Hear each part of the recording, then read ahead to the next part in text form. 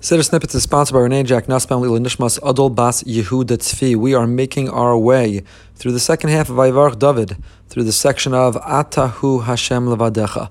And we are looking at the pasuk Umatzasa es levavo ne'eman lefanecha, that Hashem, you found the heart of Avram. It was ne'eman before you.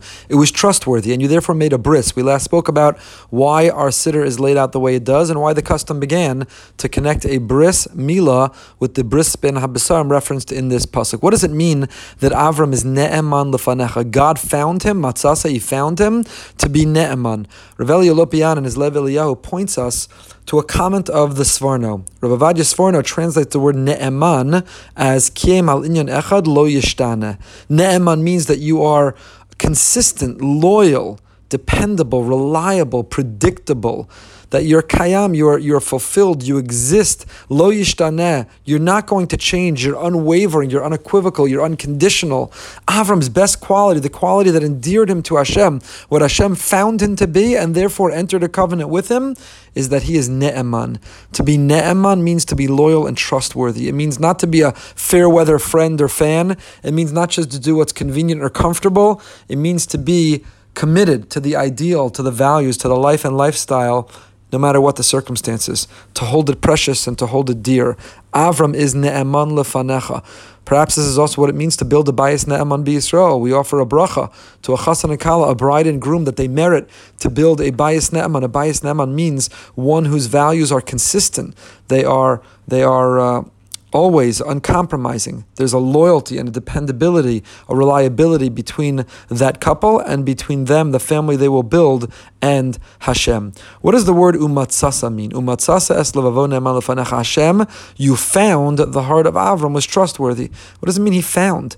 The Chovas HaLevavos Rabbi Ibn Pekuda writes in Shar Cheshbon HaNefesh that the word umatzasa means that Hashem found Avram had passed all of his tests. The Mishnah in Pirkei Avos tells us that Hashem tested Avram no less than 10 times. And the truth is, this was a precursor. Maisa avasim lebanim. Every one of us is destined to go through tests within our own life. And just like Avram, those tests were not to punish him. They weren't punitive in nature, but rather the tests challenged him. They brought out the best in him. The tests put him in a corner in which he realized power and potential strengths he wouldn't have known or wouldn't have accessed without it. The word nisayon comes from the word nes. Nes, not like miracle, but a flag. You can plant a flag. When you go through a nisayon, you will look back and see that the strength you had to endure, to break through, to overcome, revealed and realized something within yourself. Avram passed the 10 tests, and he became Avram Avinu. Umatzasa es levavo. Hashem gives the ultimate compliment. He gives the ultimate statement of support or validation. Umatzasa, says Rabbeinu Bachya in Chovas HaLevavos Shar Cheshbon HaNefesh. The word umatzasa is the testimony that Hashem is saying Avram passed his test. And what was the reward? What was the result? Becharas u'mahabris. Hashem entered into this covenant to do what? Laseis eretz Kanani achiti amori aprizi ve'vusi v'hagigashi. He gave the land. One second. The land of whom? The land that seems to have belonged to so many others. If it is the land of the Kanani achiti amori prizi yivusi girgashi, then why was Hashem entitled to give it? Laseis lezaro, to give it to Avram's children instead. And the answer, of course, we know, is the very first Rashi of all of Chumash. That in fact, the reason the Torah does not begin with the laws, but begins with the storyline and the narrative of creation of the world and the birth of Avram and the birth of a nation that follow, is to tell us that Lashem ha'aratzum la'ah, that everything on the earth, the whole universe, the cosmos, it belongs to Hashem. And He gets to determine and allocate, He gets to delegate the land to whom He gives it. And therefore, since the land belongs to Hashem, Bereshis bara Elokim es hashamayim v'ha'aretz, He created the whole heaven and earth, it all belongs to Him, He gave us that land.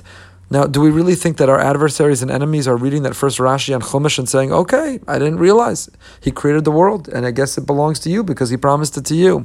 And therefore, I've seen it said that perhaps this Rashi is not addressed to the nations of the world. It's addressed to us. We need to go through life with the confidence. We need to go with that absolute knowledge that this land belongs to us, and we should be uncompromising. Of course, there are questions of how we can best secure our people and our security and our well-being, but we need to enter each of those conversations knowing in principle and axiomatically that this land belongs to us, the bris ben absarim, that even though those others were living there since the time of creation itself, it was designated laseis lezaro v'atakem es dvarecha ki tzaddik ata, and Hashem kept His word ki tzaddik. You see that the definition of being a tzaddik And the pasuk here comes full circle. The definition of being righteous, this is my own suggestion, is vatakim es dvarecha. So just like ne'eman lefanecha, what endeared Avram to Hashem was that he was trustworthy, reliable, dependable, that he came through on his promise and kept his word. Similarly, we describe kitzadik, what makes Hashem righteous,